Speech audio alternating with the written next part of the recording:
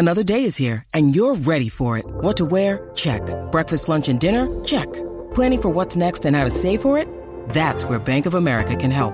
For your financial to-dos, Bank of America has experts ready to help get you closer to your goals. Get started at one of our local financial centers or 24/7 in our mobile banking app. Find a location near you at bankofamerica.com/talktous. What would you like the power to do? Mobile banking requires downloading the app and is only available for select devices. Message and data rates may apply. Bank of America N.A., member FDIC. Welcome to the College Football Survivor Show, where playoff survival is always on the line. Here are your co-hosts, Doug Lesmerises and Shahan Jeharaja. Thanks again to you guys for joining us here. We're going to run through some burning playoff questions here. Shahan Jeharaja, along with me, Doug Lesmerises. We have at least 7, Shahan. I think probably up to 8, maybe even more than that. I like stuff like this, Shahan, because I want to sort of think about the 2 semifinals in concert. And I want to say things like, of all the things and all the stuff, right? That it's not just this game, then that game. We did that again. I would direct people, if you didn't listen to our breakdowns from a couple weeks ago of Michigan, Georgia, and Alabama, Cincinnati. We covered a lot of the specifics there, but these are more sort of like combining stuff. For instance, number 1 on our list, Shahan, rank the 4 starting quarterbacks based on how well you think they'll play. So I did not say who will throw for the most yards. I did not even say like who will win. And I do think you can grade on a curve a little bit if you want to, sort of maybe who plays the highest above their own individual standard. So however you want to do it, rank your 4 quarterbacks 1 through 4. And I'm assuming you're going to do the 4 starting quarterbacks, but we still feel like we have these like side things. Could this guy, good JJ McCarthy make Shahan's list? I don't think so. But where are you? Yeah, I'll start at number 4. So number 4 for me, I think is Stetson Bennett. I don't think he's going to be asked to do that much, whereas I think all 3 of the other guys have to have good games for their teams to have a chance to win. I think there's a chance that Stetson Bennett might be able to be a game manager type, and potentially just kind of be a guy who hands it off to the running back, plays off of play action, and Georgia's able to win that way. But to go to number 3, I think Cade McNamara, there's a chance that it goes that way as well. Whereas the top 2 guys, they're really going to be relied on a lot. Desmond Ridder and Bryce Young. I'll have Bryce Young at 1 because I do think that he is the most impactful player at quarterback in the college football playoff by quite a bit. He won the Heisman Trophy. He's an All-American. We give you a lot of crap for your takes that you get wrong. Like, for example, I'm watching Iowa State Clemson, and it is not a college football playoff game right now, but I will give you credit for this. Earlier in the season, you did make the argument that maybe there is sort of a transcendent type quarterback, and maybe he's just hidden because he plays at Alabama. And I think the way that the season has ended, Bryce Young looks like he is maybe actually that player, that sort of Johnny Manziel type, just make things happen. And I'll put Desmond Ridder at number 2. I think he's going to have a big game. I think he needs to have a big game, and I think the ball is going to be in his hands a lot. I like how you said we make fun of you for your bad takes. There's nobody else here, Shahan. There's no we. It's you. The collective ecosystem of college football, of Twitter, of emails. You know, we of course our beloved texters. I think we get a lot in. Are you getting a lot of like, boy, is Doug bad at this kind of emails and texts directed at Shahan? Would not surprise me. So I'm going to differ a little bit, and I don't want to be hot takey here, but I might accidentally wind up being that way. So I'm going to put Cade McNamara 4th because I just have some real questions about the Michigan offense matchup against this Georgia defense. And, you know, I obviously, you guys know I do a lot covering Ohio State, and just sort of like watching a lot of Cade McNamara going into that game. There are times like he can be a little bit of a boom bust guy. He can make some really good throws, but he can make some throws also that you're like, oh man, you want to have that one back. And I just think Georgia has a chance to put a lot of pressure on him. And so I'm going to put Stetson Bennett 3rd, sort of for the same reasons you said, that I think he'll be asked to do less, which will lessen the chances of him screwing up, which will mean that he might end up playing a little better than Cade McNamara, because I think even though Michigan runs it so well, they're going to have to throw, and he's a little not as accustomed to having to do that. And I'm going to sound like a crazy person here, but I'm going to put Bryce Young 2nd and Desmond Ridder 1st, because Bryce Young is only 2 games removed from an outing where he completed fewer than 50% of his passes and where he had about 200 passing yards in the game before the final drive, right? Up until the final minute of that regulation game against Auburn. And then he throws for 85 yards on the 97-yard touchdown drive to tie that game. And then he throws for some more in overtime. But he is that. He is. But he hasn't been that every single snap, every single game. And this is also a little bit of a nod to the Cincinnati secondary. And it's a little bit of a nod to John Mechie being out. And it's a little bit of a nod to, okay, I think this might be the best secondary Alabama has faced, and they're doing it without one of their top 2 playmakers. And I think that has an effect on this guy. And he is still young. He's a Heisman winner. He's an elite prospect. He's a 5-star recruit. He's got everything you want, and he has looked utterly calm most of the year. He has that pocket presence that belies his age. But it's mostly about Sauce Gardner and Kobe Bryant and a defensive game plan that is, I think, going to be able to really zero in on Jameson Williams and just try to make it a little harder on Bryce Young.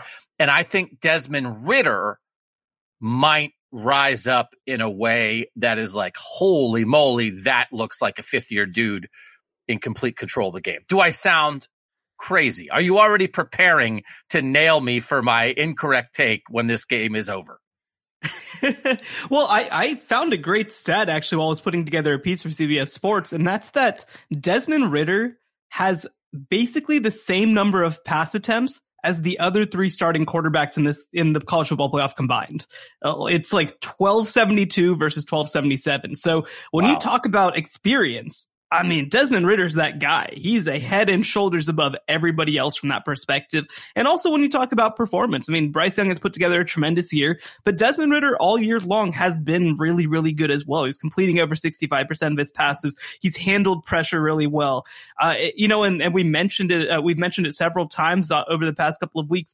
He hasn't been asked to run over the last 2 years because he's been able to recognize at a much higher level when he needs to run and when he doesn't, as opposed to earlier in his career when he was more of an athlete. And so he is the quarterback who I think is best poised to see what's in front of him and take advantage of it. I think for me, I still just feel like Alabama's got so many weapons and that Bryce Young is going to be asked to do so much that it's hard to bet against him. But I think that there's one thing that we can say for absolute certain, and that is that there's going to be one game with good quarterback play, and the other game is the Orange Bowl.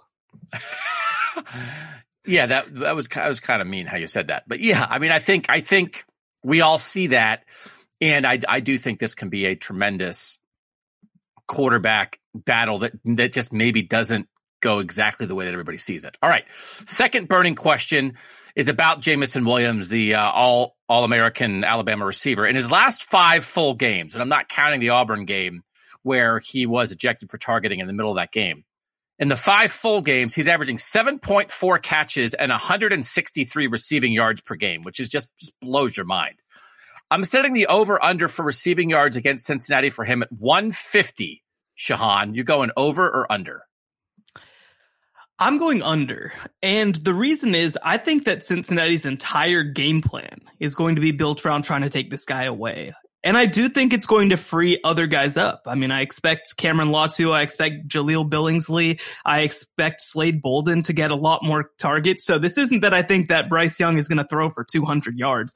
I just think that Jameson Williams has been able to play off of John Mechie in such a big way. And I think it just really changes the dynamic when he's kind of out there alone in some ways, right? I think it completely changes the way that Alabama is going to have to play offense. And so I do think it's going to be a little bit more of a dink and dunk offense. I don't expect there to be a bunch of big plays from Jameson Williams. I mean, because that's one of the big things too, is that Jameson Williams has had catches of 50 and 60 and 70 yards over the last couple of weeks. I don't think that's going to happen just because of the way that Cincinnati safeties are going to play him, the way that obviously Ahmad Gardner is going to play him, the way that Kobe Bryant's going to play him if he gets switched on to him. And so I think that it's going to be more of a collective team effort in terms of total receiving yardage. I don't think it's going to be concentrated on that one guy. I don't disagree with that, but when you start talking about the collective team effort for Alabama. Like, who's the rest of the collective team? That I think I'm going to take the over on this, but it is a hard-earned, perhaps frustrating over. That could it be he has 150 receiving yards on like 19 targets? You know what I mean? And there are multiple plays where maybe it felt like something was there, and then Sauce Gardner makes the play on him, or one of their safeties comes over and helps and hits him as the ball is arriving and knocks it free. That it could be a great statistical game that Cincinnati would also yet somehow view as a success, that Jameson Williams could have 150 receiving yards, yet not single-handedly win the game for Alabama, like he has been doing at times, like he almost did in the Georgia game when he just set that defense on fire. What if they hold Jameson Williams down to some degree? What's the game plan for an Alabama win? Is it Bryce? Is it tight ends? Is it a lot of Brian Robinson and the run game? Is it just, okay, well, they're going to key on Jameson Williams so much they go to Ja'Cory Brooks and Slade Bolden and all these other sort of second-tier receivers for them? What's that plan look like, do you think? Yeah, I mean, I think it is built around that. I think it's built around other guys being explosive because, we talk about there being two guys who were head and shoulders above everybody else. But like, the roster is filled with 4- and 5-star receivers. They're filled with 4- and 5-star tight ends. It's not like those are the only guys who can break free and run a lot, right? So I think that over these past couple weeks of practice, they're going to have developed a few of these guys. And maybe we'll see a name that we haven't seen before. I mean, one guy obviously from the state of Texas is JoJo Earle, who played at Aledo High School. I mean, this is one of the top 50 players in the country. He hasn't really had a chance to contribute because they've had so much depth at that position. And so, when you have a John Mechie out, like, you don't replace him with the Slade Bolden. Slade Bolden's a different type of receiver. I think they're going to try to get some more explosive players out on the field. And the other thing too, and I mean, we can maybe use this to jump to one of our other questions on the list, right? I think that part of this question is asking how good a quarterback is Bryce Young, because one of our questions is Georgia tight end Brock Bowers had his 4th 100-yard game of the season against Alabama in the SEC title game, over under 100 receiving yards versus Michigan. And I'd go over on that because I don't think Stetson Bennett's very good, as opposed to I think that Bryce Young is a quarterback who will go through his progressions and find guys who are open, as opposed to just staring down a receiver and being like, dear God, please come open, because otherwise I'm lost.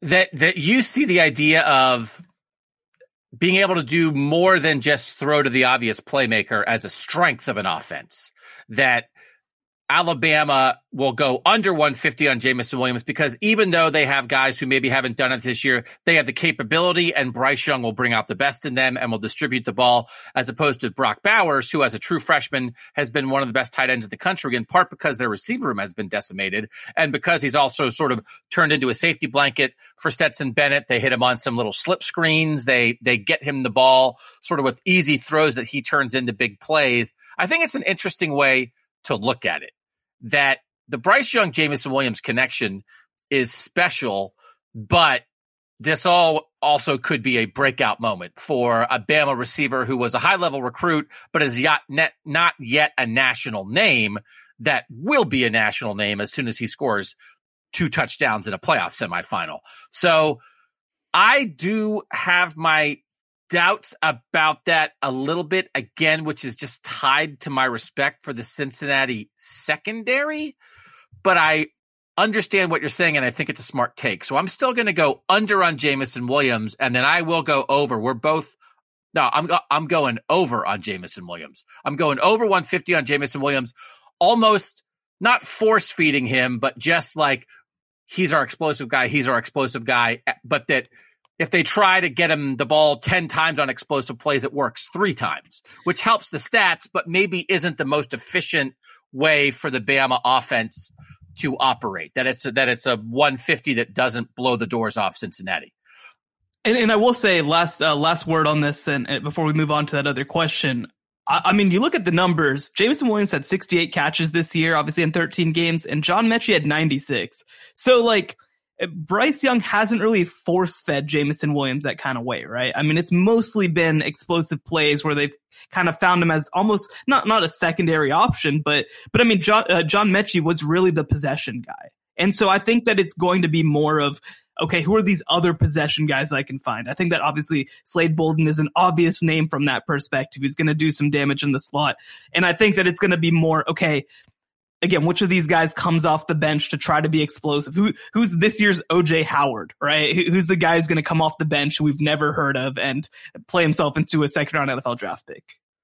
All right, so we'll move on to Bowers. Bowers has become the number one playmaker for the Georgia offense. I was actually surprised it's only 4 100-yard receiving games for him this year, because sometimes the way they talk about him and the way you think about him, I would have thought, wait, he must be almost averaging 100 receiving yards per game, and he's not. But he did have a big game against Alabama, which is almost like, well, I mean, their offense kind of didn't function that great against Alabama, and they have to force feed him, which almost goes into your point of like, okay, well, he had a big yardage game against Bama, but Georgia lost, and Stetson Bennett made some mistakes. I just like Bowers. I'm curious, though, about George Pickens. The way the Georgia coaches have sort of talked about Pickens this week, it's like he's still trying to come back. He's slowly been building up his number of snaps. We did see him in the SEC championship game for like 20 snaps. Could we see him more now? I mean, I certainly would guess yes, that you give the guy another month, and if he was playing that much then, he should play more now. Maybe that lessens the need for Brock Bowers. But I feel like the offense, especially, Michigan's going to have a pass rush. I don't know that they'll be able to work the play action and get stuff down the field as much, because Aiden Hutchinson's going to be in Stetson Bennett's face. Shorter stuff to Brock Bowers seems to make sense to me. I just feel like the offense will run through him in a somewhat efficient way for Georgia in this game, because Bowers is that good. I think that George Pickens is going to be healthy. I think he's going to be effective. I think he's going to run great routes. The bigger thing for me is that a lot of the deep ball stuff that Stetson Bennett has thrown has almost been like 1 or 2 read play action type stuff. And I don't think that they're going to be able to get away with that against this Michigan defense. Like, again, I think that the quick arriving stuff, I think Georgia's going to feast on that. I think that Georgia's going to be able to run the ball pretty effectively. I think they're going to be able to get the ball to the tight ends pretty effectively. I don't think that it's a favorable situation for them to ask Stetson Bennett to step back into the pocket, wait 3 seconds for the play to develop down the field, and try to evade those pass rushers at the same time. I don't think that that's a good plan. So from that perspective, I do think that George Pickens will have 1 or 2 game-changing type plays in this game. I just don't think it's going to be with a level of consistency that matches what Brock Bowers will be for this team. Okay. We like Brock Bowers. I think that's good. Let's talk about edge rushers in this semifinals setup, because you have probably the 2 best ones in the country. You have Will Anderson for Alabama, and you have Aiden Hutchinson for Michigan. Hutchinson finished 2nd in the Heisman voting. Anderson finished 5th. Could another guy be in this conversation? David Ojabo of Michigan. Myjai Sanders actually didn't have that many sacks for Cincinnati this year. Didn't have a huge statistical year. Curtis Brooks has the most sacks for Cincinnati. I don't know if there's anybody else we want to throw in this conversation, but the question as I framed it, Shahan, was which edge rusher will impact his game more? Hutchinson or Anderson? Or if you want to say somebody else, that's fine. But again, impact. What does impact mean? Not stats, but doing things to help your team win. Yeah, I mean, I think that the funny thing about this question is that I think that the answer will be which player doesn't just rush the passer, right? Which player is able to impact the run game the most. And across the season, it's easily been Will Anderson. Like, he's been a much bigger factor in stopping the run game than Aiden Hutchinson or David Ojabo was for Michigan. Michigan's obviously really good at linebacker. They're really good on the interior. So they didn't really ask those guys to be a big factor. Well, against Georgia, I think you have to be. I think that maybe you have to see Aiden Hutchinson stand up a little bit. Maybe you need to see him getting inside a little bit. Obviously, you need to see him setting the edge at an elite level, which is something I'm not super worried about, but it is something that he's going to have to do. So I think that I think that Michigan needs Aiden Hutchinson to be bigger than Will Anderson needs to be for Alabama. I think I'm still going to go Will Anderson because I think that we've just seen it a little more. I mean, I think that within the context of their schemes, again, Hutchinson's been a pass rusher. That's what he's been this season. Whereas Will Anderson's been more of, like you kind of said, an edge guy, a linebacker, an outside linebacker type who can do a couple different things. But I think if Michigan finds a way to make Aiden Hutchinson the most valuable pass rusher / edge defender in the playoff, I think that's the path to potentially Michigan winning this football game. I'm going to take Will Anderson as well, and I think one of the reasons for that is because Jamari Sawyer, the left tackle for Georgia, was saying this week that he feels really good physically, and he's sort of had a foot thing that's been bothering him decent chunks of the year. He said, I feel good. I feel really good, actually. And then he is a guy that wants this, which I kind of like. And again, these are the kind of if Aiden Hutchinson has 4 sacks, we'll have this quote, and Aiden Hutchinson will say, oh, this motivated me, and that kind of thing. But Sawyer said, obviously, a lot of scouts are going to watch the matchups. I like to compete. If they say a guy is the best, I want to play against the best. That's what you play on the SEC for. That's what you came to Georgia for. So I do think the Georgia tackles with Salyer, especially if he's healthy, with Moore and McClendon, I like them. And I know Alabama has expressed, I think, respect for the Cincinnati offensive line this week, but I think Georgia's is better. So I think Georgia is a tougher matchup for Hutchinson. I could see Anderson kind of having his way against Cincinnati, but then we're going back to our old friend, Chris Owens, the Alabama right tackle, which is sort of why I threw in unless it's a Cincinnati guy, because again, if we're talking about offensive line problems, I still just think in the end, right tackle for Alabama might be the most questionable offensive line spot in these semifinals of the 20 positions on the offensive line. I just don't know if Cincinnati will take advantage of it, but I think maybe the Georgia tackles will rise to the occasion, which is why I would lean more Anderson here. Is there any more of a Chris Owens conversation we need to have for Alabama there? No, I mean, and I will say, right, I do think that Myjah Sanders is going to have a really big playoffs. I think he's going to be really good against Alabama. He hasn't been asked to do a lot this year. They've kind of relied a little more on Curtis Brooks at defensive tackle to kind of be their production guy. I expect Myjah Sanders to play a lot of snaps. I expect him to get a lot of sort of one-on-one matchups against that right side of the Alabama line. And I think he's going to have some success. I think that one of his biggest tasks is going to be trying to set that edge and keep Bryce Young in the pocket, because Bryce Young is so good rolling to his right.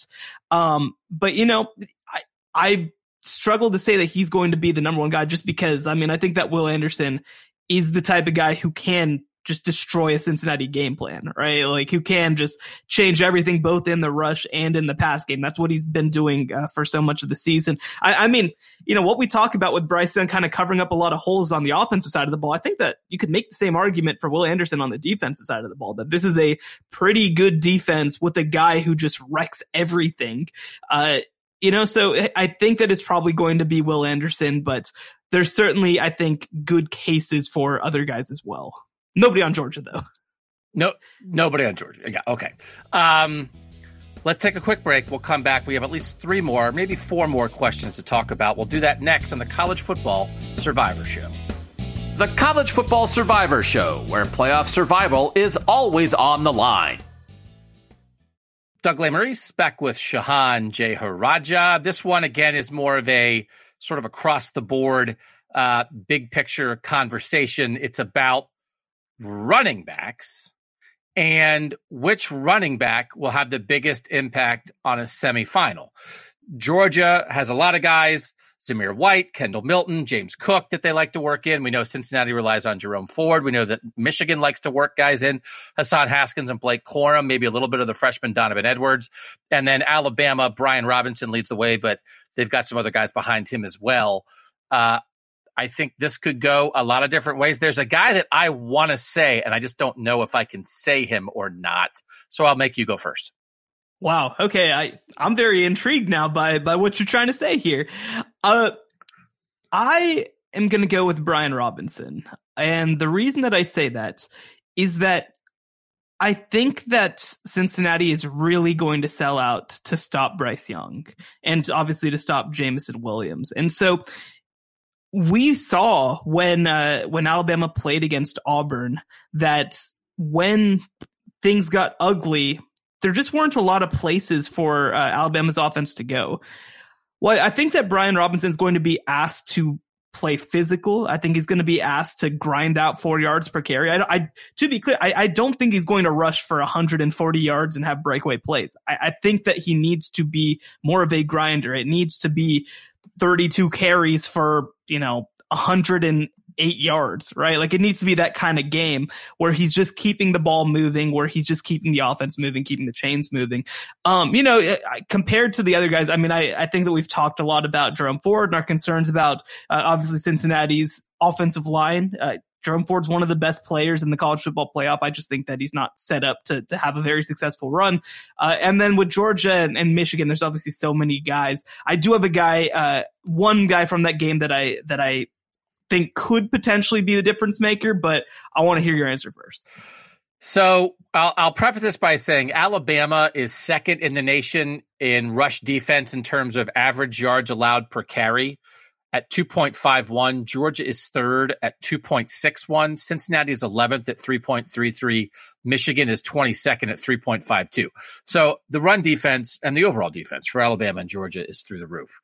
And the guy that I want to say is Jerome Ford, because the idea of this guy who was an Alabama recruit and transferred away from Alabama and came to Cincinnati and this week asked people to say, please stop referring to me as the Alabama transfer. I'm a Bearcat now. Like all of that stuff is set up. And I do think, if Cincinnati's going to win, they have to do something extraordinary. And maybe that's offensively, right? Because they have to, I think their secondary is real. And I think their secondary is good enough to give Bryce Young and Jameson Williams at least some problems and then give Cincinnati a chance. But then the offense has got to do something. And as much as I like Desmond Ridder, I think it has to be balanced. But you look, right? It's the Auburn-Alabama game. Auburn almost beat Alabama. Tank Bigsby ran 29 times for 63 yards, 2.2 yards per carry against Alabama. Texas A&M with two awesome running backs beat Alabama. It wasn't because of their running backs, because neither of their running backs did much. They got a decent amount of carries, but neither Spiller nor A-Chain really dominated there. They combined 24 carries for 80 yards. So is Jerome Ford going to do better than that? I want to say maybe. I want to say that maybe Cincinnati comes up with something or that Desmond Ridder is so in control and so dangerous. And maybe Alabama thinks, okay, well, Ford's good, but we got to make sure we stop Ridder. And that opens up something for Ford. I want to say Ford, but I'm not sure there's any proof, even though I think you can find things in this Bama team that lead you to think like they're not invincible. And they haven't looked invincible. But I don't think the run defense is one of the places to look for that. So can I just say Jerome Ford and say I want to say it even if I don't exactly believe it, or do I have to pick somebody else? Well, let me say this. If Jerome Ford is the best running back in the college football playoff, then Cincinnati wins that game, right? We're going into this assuming, or at least I am to some extent, assuming that Cincinnati's not going to be able to block Alabama and that they're not going to be able to run the ball. That's my assumption that I'm basing my predictions on. If Jerome Ford is able to move the ball by himself, then I think Cincinnati's better at a lot of other things, right? Cincinnati has a better pass defense. Cincinnati has a more experienced quarterback. If they can run the ball better than Alabama, that would be a huge that would be a playoff changing deal if Jerome Ford is able to have that kind of game, in my opinion. The guy that I was going to mention that I think is a dark horse to maybe impact this is Hassan Haskins. And Hassan Haskins has really been Michigan's sort of battering ram type back. And the thing is, I feel like he's the exact kind of player, and the way that he plays in Michigan's offense is like the perfect matchup for what you don't want to do against Georgia. But if he's able to, again, like I talked about with Brian Robinson, if he's just able to be a battering ram, if he's able to withstand the punishment, if Michigan's offensive line, because this is a big part of it, is able to keep Georgia's defensive line at bay, if they're able to complete their pulls and they're able to just, chip Jordan Davis and keep him out of the way to some extent. Again, I think that changes the game quite a bit if Hassan Haskins is able to be inefficient but productive. So I like Haskins a lot. I like the Michigan running attack when for a while there it was like Corum. Blake Corum seemed like the number one guy and Haskins was the number two. Then Corum got hurt. And I like it a little more when Haskins is sort of like the number one guy and Corum's a little bit more of the change up. Yeah, he's the engine. Corum sort of hit a big run against Ohio State and that kind of thing. The numbers for Michigan are good, right? Michigan is 10th in the nation in rushing yards per game with 224, and Michigan is 12th in the nation in average yards per carry at 5.31. But, and this is again why I don't love Michigan in this game, they rushed for at least more than 330 yards in each of their first three games of the year. Two of them were against MAC teams. One was against an overmatched Washington team. Against the two teams they've played that have like good linebackers, which is what Georgia is defined by, Michigan against Wisconsin had 44 carries for 112 yards. That's 2.5 yards per carry. And against Penn State, Brandon Short, Ellis Brooks, a bunch of good guys, 41 carries, 144 yards, 3.5 yards per carry. And then they came back and they tore up Ohio State because Ohio State has bad linebackers. Well, I guess Ohio State, 41 carries, 297 yards, 7.2 yards per carry. But that was a Michigan strength going right at the heart of an Ohio State weakness that now is the absolute strength of Georgia. And so like the raw basic numbers, and I know everybody goes beyond the raw basic numbers now. It's like Michigan's a good run team. And it's like, well, are they a good run team against a good run defense? And like the answer has been no. And of course, everybody's not as good against a good defense. But again, you run for 112 yards against Wisconsin. You run for 373 against a MAC team. Like the 373 against a MAC team has no bearing on this game. The 112 against Wisconsin does have a bearing on this game. And I think that's what it's going to look like. Like I really like Hassan Haskins. I am right there with you. And when Michigan blocks it up, they are great. And I even like their third guy, Donovan Edwards, the borderline 5-star freshman running back. They do have some guys, but man, I just don't like the matchup at all. And I guess I shouldn't like the Jerome Ford matchup against Alabama any better, which might then lead to the thing that which is where you are, which is, well, I'm not sure you can pick anybody running against the Georgia defense or Alabama defense. So then you better pick a Georgia running back or an Alabama running back. And the Georgia running back is like a three-way timeshare. So pick the Bama guy. So you might have been right on this from the jump. See how I'm nice to you? See how I said a nice thing about how you were right? And that earlier today, you were like how I'm always wrong all the time? Well, I mean, if you're right a lot, it makes it a lot easier. Yeah, that's true. Okay. I want to get into some coaching stuff here. Let's start with the Alabama-Cincinnati game in the Cotton Bowl. Who is the most important assistant coach in the Cotton Bowl? Now, again, for Alabama, a couple of their assistants, including Bill O'Brien, the offensive coordinator, had some COVID issues earlier. They're here. They got here late, but they're here. Bill O'Brien, a guy who has been a head coach in college at Penn State, been a head coach in the NFL, was brought in as part of the sort of the rotating Saban coordinator plan.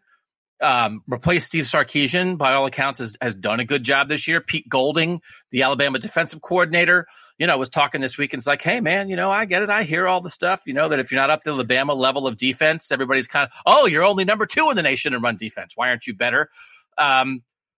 They're certainly on the hook. Mike Tressel, the nephew of Jim Tressel, is the Cincinnati defensive coordinator, took over this year after Marcus Freeman left and went to Notre Dame. And then Mike Denbrock, the offensive coordinator, came from Notre Dame, has a lot of experience in college football. I think you could go in a lot of different ways here, but when we think about Bama Cincinnati, who's the dude it might really come down to? Yeah, well, I do have to take a second and say, how are we really at a point where like Nick Saban's telling former NFL head coaches, here, come be a position coach? Are you kidding me? Like, it's insane stuff. But I'm going to go away from the coordinators. Ooh, I like it. Yeah, I'm going to go with Holman Wiggins, the wide receivers coach and also assistant head coach of offense, which I don't know what that means, but I'm going with the wide receivers coach at Alabama. It means a pay bump. It means an extra way to get a guy a little pay bump. I am always here to get a guy paid. But after John Mechie's injury, right, immediately, you heard players and coaches basically say, it's time for the young receivers to step up. And Holman Wiggins has done a great job with Jameson Williams, a player who just came into the program, who has obviously developed a lot since he was at Ohio State. And certainly he was good at Ohio State and just couldn't get on the field because they have good players. But I think that he's also done a good job of developing him. He did a great job of developing John Mechie.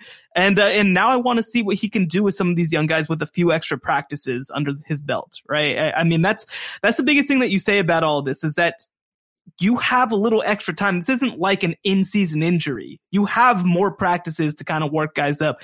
And so I'll be curious to see how he does with those receivers because we mentioned it. I mean, you can point to Slade Bolden, who's not going to be a big time, sort of threat for them. You can point to the tight ends who are obviously really good, but they need another explosive option. They need another guy who can break tackles, another guy who can get down the field. They have those guys on the roster. You mentioned Ja'Cory Brooks. I mentioned JoJo Earl. There are a lot of guys who could step up in this game. And I think that Holman Wiggins has to be the guy to get it out of them.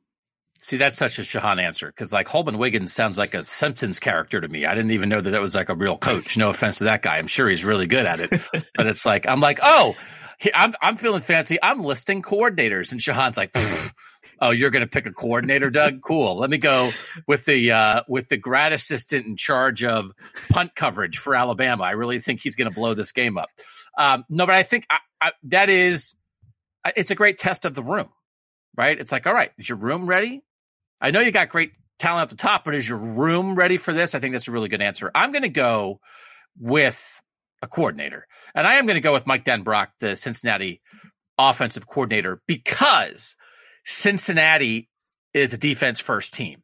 And because Bama traditionally is a defense first team. And because Bama has the Heisman Trophy winner at quarterback. And it's like, okay, well then the group that has to rise to the occasion is the Cincinnati offense.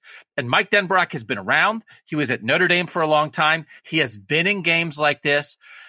And he has to help Desmond Ridder both sort of like emotionally and mentally, but like also with the game plan and the way he calls it. And there is the science of calling a game, and then there's the art of calling a game. And he has to be an artist in this game. And he has to give Desmond Ridder the right plays at the right times. And he has to take some risks and he has to take some shots, but he also has to try to get Jerome Ford loose and establish the run game. And he's got some weapons, right? I mean, they really do have some receivers. They have some great tight ends. We covered that in the breakdown we did. Leonard Taylor and Josh Wiley. Alec Pierce is a number one receiver on the outside. They have enough weapons. They have, SEC level weapons here. And they've got a guy running it all. Ridder is capable of winning this game. But Denbrock has to put him in the position to do that. And that is it's an assistant who's kind of been around the block a little bit and has faced a Saban defense in a national title game. And again, he wasn't the coordinator at Notre Dame when it happened, but he's been there. He can tell some stories this week and maybe make the monster feel a little bit more relatable, even though like the monster ate Notre Dame that night. So maybe leave that part out of the story. But I almost like him, like Josh Gattis, the Michigan coordinator, is really important to the other game. But like Josh Gattis is kind of new. And he's got like, I almost like Denbrock as a calming voice to just get Desmond Ridder ready and to call, all right, we're going to take this shot. Well, when are we going to take it? We got to take it at the right time, because the thing with Cincinnati is if you have a shot here, but can't miss, right? When you take your deep, when you take your deep shot, if you're going to call a flea flicker, if you're going to, run a reverse or do something, like it's got to work. You can't have the thing that you worked on for a month be right there and then call it at the wrong time. And it's like, oh, well, we didn't count for that. We didn't think they'd be in that coverage at that point, and so we blew it. So I think it's like it's not in his hands, but also it's one of those, like when you're a guy like that, you've been around. So like you're not as nervous about this stuff. it's going to be okay either way, and nobody is expecting you to win. So I don't know. Maybe I'm making too much of it, and it's not like he's not a super old guy. He's 57, but again, there's a lot. Dan Lanning is the Georgia defensive coordinator. He's a guy like in his late 30s. Is going to be the Oregon head coach. He's on the way up. Mike Denbrock is what he is at this point. He's a coordinator at a really good program, but he's not trying to impress anybody to get to the next thing, right? So this is it. Take advantage of it, and I just think they have an opportunity there to do that. No, I like that answer a lot, and I think what you said makes a lot of sense, actually, because Mike Denbrock's not going to try to do too much. I think that's going to be something with a lot of the assistants, honestly, in this game that, I think that especially when you're an underdog, sometimes there's this allure of trying to prove how much you can do. Right. And I think that Luke Fickell, being a coach who's been around, and really, I think that you look across this entire season, Cincinnati, I think, has done a really good job of trying to not be something that it's not. And I think that they've done a good job of just being settled, of just doing their thing, of winning games close, not feeling like they need to run up the score or do anything to impress anybody, and just kind of playing Cincinnati football. And I think that Mike Denbrock on the offensive side of the ball is a big part of that. Now, and the flip side of that is too, right? You got to do some things that Alabama's not going to be prepared for. You have to throw some punches, but I think that you do it in a very, I guess, matter of fact sort of way. And I think that there's reasons to be optimistic. Okay. Let's go to the Orange Bowl now. Same question. Do you want me to, can I run through the coordinators so to prove to people that I looked at the Wikipedia page and figure out who the coordinators were? Go for it. So you've got Todd Monken, the Georgia offensive coordinator, who, I know a little bit because he was the offensive coordinator for the Cleveland Browns in 2019 under Freddie Kitchens when that season dive bombed, and he left Cleveland after that year. Now he's in his second year as Georgia's offensive coordinator. We talked about him on the Tuesday podcast for Apple Podcast subscribers. Again, if you're listening to this and you want a little more of us, even the Tuesday podcast is for Apple Podcast subscribers only. It's $2.99 a month. You can go sign up at Apple College Football Survivor Show. It's pretty easy to do, and it's 75 cents an episode. You get 4 of those a month. So I think, again, that's a defensive school. That's a defensive head coach. He has sort of helped establish an identity there. But we talked about he's all in on Stetson Bennett, baby. And Kirby Smart doubled down on that again on Wednesday. Defensive side of the ball, Dan Lanning did so well, leading the best defense in the country this year. He's going to go be the Oregon head coach. I do think it's interesting. There's not a read you can get on that. Tom Herman, as Ohio State's offensive coordinator, had taken the Houston head coaching job before the end of the 2014 season. Then Ohio State won the national championship. It happens enough now. The guys take jobs and then they stay with their team through it. Lanning was talking this week hey, it's cool. Oregon's 3 time zones away, so I can do my Georgia work, during the day and get done at 10 o'clock at night doing Georgia stuff. And it's only 7 o'clock at night in Oregon, so I can do 4 more hours of Oregon stuff. So it's one of those things. Those coaches love to talk about it. I'm not getting much sleep whenever it's all right, well, you're leaving $1 million job for a multi-million-dollar job, so you can sleep later. And you're 37. I think you're fine. Yeah, I think you're okay. But I don't think there's a read on this. And I think people have gotten accustomed to it enough. I don't think anybody thinks Dan Lanning taking the Oregon head coaching job is going to have a negative effect on the Georgia defense in this game. Have you heard anybody suggest that at all, Shahan? Well, I think that the funny thing about it is that taking the job is being forthright, right? It's saying, all right, we're doing this game. We're putting everything into this game. I mean, Dan Lanning's never won a national championship, right? As far as I know, I don't want to speak out of turn, but he wants to win this game. He's going to prepare for this game. I'm not really that concerned about it. By this point, you're just game planning, right? I mean, there's nothing that I think that he has to do in terms of focus or anything like that, because I think it's another situation if there's rumor swirling, right? If you don't know what's going to happen, if you think he might leave you at season's end, you already know that it's over. It's not a big deal, I think, at that point. When it's just kind of all right, this is one last ride. I mean, we saw that with Texas Tech yesterday in the Liberty Bowl, right? I mean, it was an interim staff and they're all right, screw it, one last ride, let's go do the thing. I think that changes it versus, again, kind of so much uncertainty surrounding everything. So on the Michigan side, you got Josh Gattis, the offensive coordinator, won the Broyles Award this year. We've covered him a little bit. Used to be at Penn State, used to be at Alabama, hired by Harbaugh a couple years ago to be the offensive coordinator. Wasn't great for a couple years, but really got it together this year. Creative with the run game, a varied style of attack. Really confident, really feeling really good about where the Michigan offense is. And then Mike Macdonald, the defensive coordinator, super young, hired from the Baltimore Ravens staff, first-year defensive coordinator, kind of magically helped fix that defense overnight from the Don Brown era. Michigan's defense, I think, is really good. And I have said all year, I think Michigan has looked really well coached all year. And that's Gattis, and that's Macdonald, and that is Sharon Moore, and all these guys, the offensive line coach, and all these guys, they flipped over the staff. I think 6 or 7 new assistants this offseason for Michigan. And that staff came in and elevated Michigan. And Jim Harbaugh is the leader of that, is the guy who hired those guys, deserves a lot of credit for it. And I think Jim Harbaugh did a really good job schematically and emotionally coaching this team this year. So I think Michigan's here. Can I even say that I think Michigan is here because it's well coached more than anybody, because like Georgia and Bama has great talent and Saban's the best coach ever, but even more than Cincinnati. And it's not that Cincinnati's not well coached, but Cincinnati kind of knew what it had to do and it had to weather the storm. But like Michigan had to change the most from a year ago, and they had to get their stuff together and change their identity and work new people into the system. And they hit the ground running. So there's a lot of credit to go around at Michigan. Maybe you have a guy off the board, Ron Bellamy. I don't know. Do we want to run through every new hire that Michigan made this offseason? You want to pick? I do think Ron Bellamy is going to be very important because apparently Dax Hill is still, there's a lot of rumors circling around whether he's going to play in the game or not. So if they need to get somebody ready at safety, I think Ron Bellamy is somebody to watch. But no, that will not be my answer. I'm going to go with the coordinator here. I do want to give a quick shout out to Jim Harbaugh.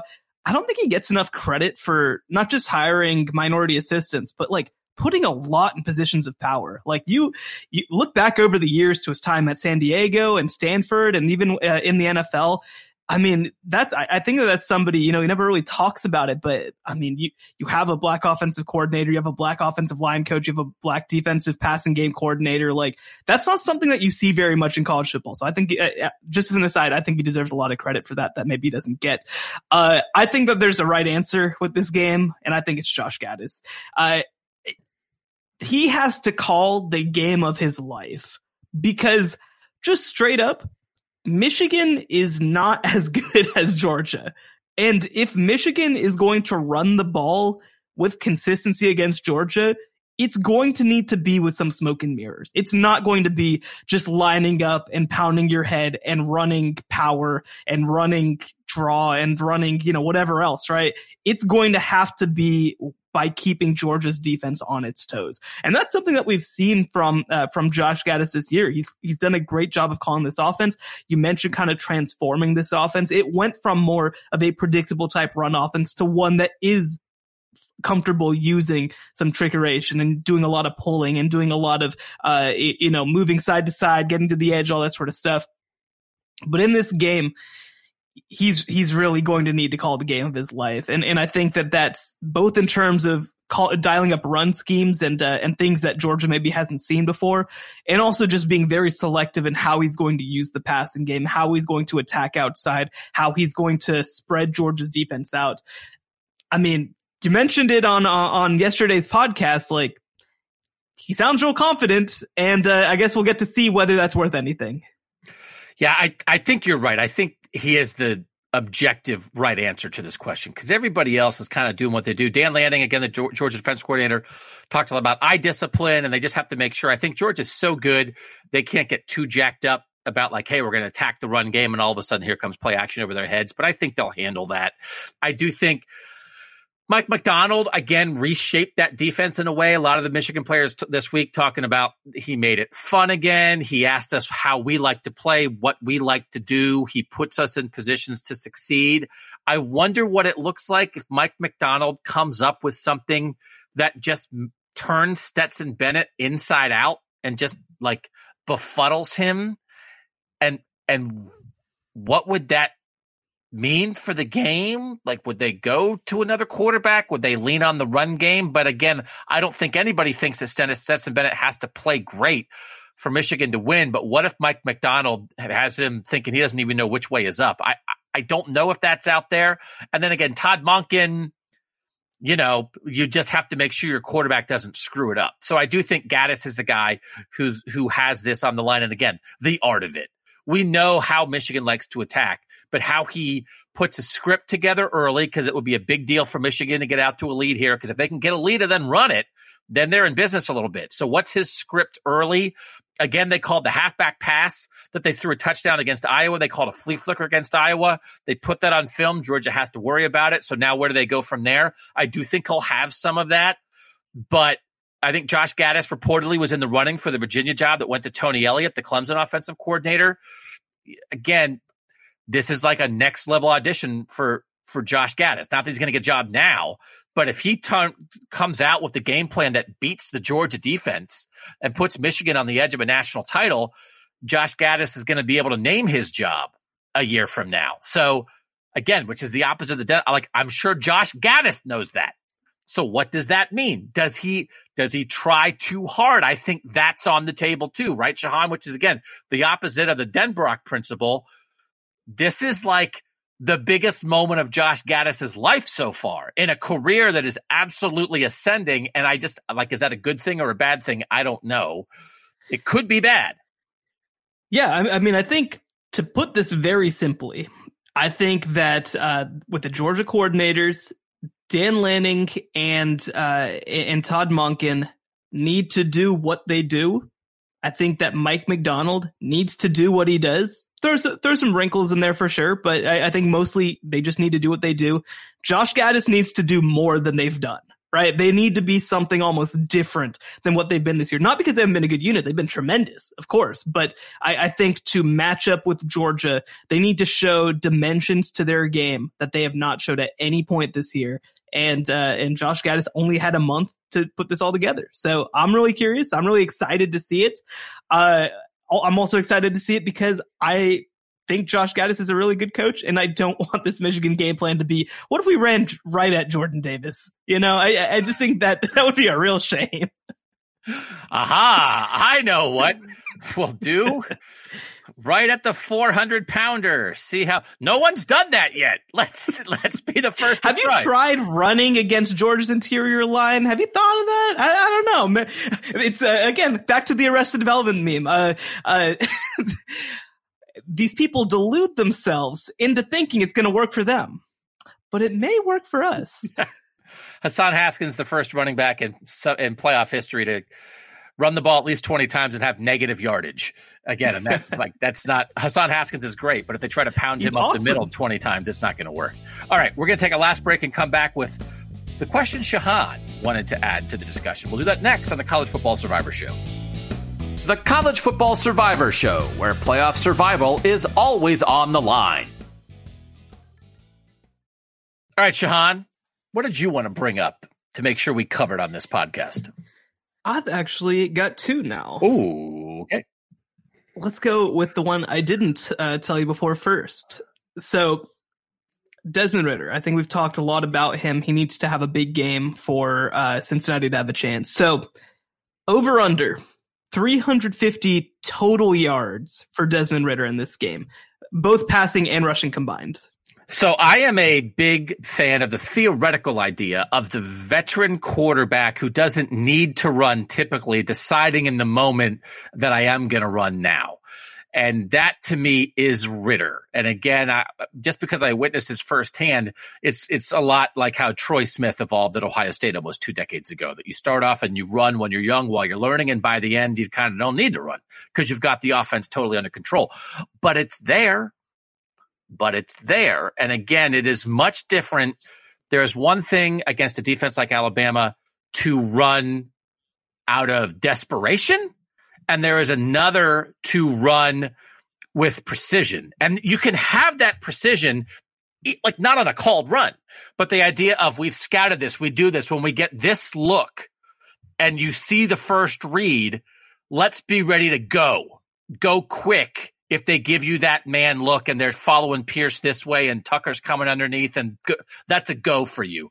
I think they have to have that kind of plan, because that's a way to get Bama. So 350 is a lot. but I'll take the over. And I think I think that's at least 50 rushing yards so that he's not throwing for 300. But if you're telling me 275 and 75, I could see that. And that's in the part of the formula for Cincinnati having a chance to win this thing. Yeah, I think I'm going to go over. And no, I mean, that is, I think, in a lot of ways, the plan for beating Bama, right, is just being able to take what's there. I think that one comparison is the Clemson quarterback who maybe we don't like to talk about right now. He obviously had some really big games against Alabama just because, like you mentioned, he took what was there when it was there. And it just changes the way that Alabama has to play defense. It's something that you can't really prepare for if you're Alabama, right? I mean, it's one of those things that you just kind of have to read and react in a lot of ways. And Nick Saban had a great quote that I'm struggling to pull up right now, so I'm not going to bother. But he basically was like, one of the great things about Desmond Ridder is that he is willing to take what's there. He is willing to make the right decision and take short yardage. And I think that this game is going to be decided by 3 and 4 yard plays for Cincinnati more than it's going to be decided by 70-yard plays. And for Desmond Ridder, I think that's going to be it. I think it's going to be a very inefficient game for him, right? I think that he's going to run for 2.7 yards per carry, and he's going to throw for, 6.1 yards per pass attempt, well below his season averages. But if he's able to do that with consistency and at the right times, I think that that's the difference between a Cincinnati team that competes in this game and one that can't. All right. So you got one more for me? Last one. So heading into this game, we talked about so many players across these 4 teams, right? We've been talking about this all year long. But outside of the obvious guys, right? And even let's maybe take out the guys that we named as X factors, right? We talked about some of the tight ends and stuff like that. Who is one player that doesn't really get much attention, that maybe we haven't given attention to either, who you think could potentially change the complexion of the playoff? Okay, I actually do have an answer for this one, and I like this answer, and he talked about it this week, and it's Trey Tucker from Cincinnati, who is their 5'9" receiver, but he's also their return guy. And he has a kickoff return for a touchdown this year. He had another kickoff return for a touchdown last year. And this week during interviews, he talked about the idea of, hey, we were watching Alabama, Texas A&M, and Texas A&M ran a kickoff back for a touchdown and helped change that game. A kickoff return for a touchdown helped beat my guy, A-Chain, helped beat Bama this year. And Tucker is that kind of player. I like the idea of a little fast guy in a game like this, right? The kind of guy who would never get an offer from a place like Bama because he's only 5'9". He also, I think, is an interesting receiver. He has games where he doesn't do much. He has a lot of games this year where he has 2-1, 2-2, 1-1, 0-1-2 receptions. He had 7 catches for 114 against SMU in that big win in late November for Cincinnati. So he's not like a primary part of their passing game, but I think, again, if you're thinking about explosion, Mike Denbrock, you think about explosion, you're thinking about a way to try to, it's not a trick play, but like a little quick hitter that you try to do something that you set up the same tight end screen that you've thrown to Josh Wiley a million times this year. And then you run a little throwback to Trey Tucker on the other side, right? Or so, you know what I mean? Like that you give this guy a chance 2 or 3 times in this game to try to get in space and use his speed. And then the special teams thing lingers anytime Alabama kicks off. So as a 1 or 2 big play guy, I'll take him. Would you believe that I was going to pick the same guy? Are you serious? I feel great about that. We like to sit around and talk about, Shahan, how you just take all my answers all the time. So we have said this before.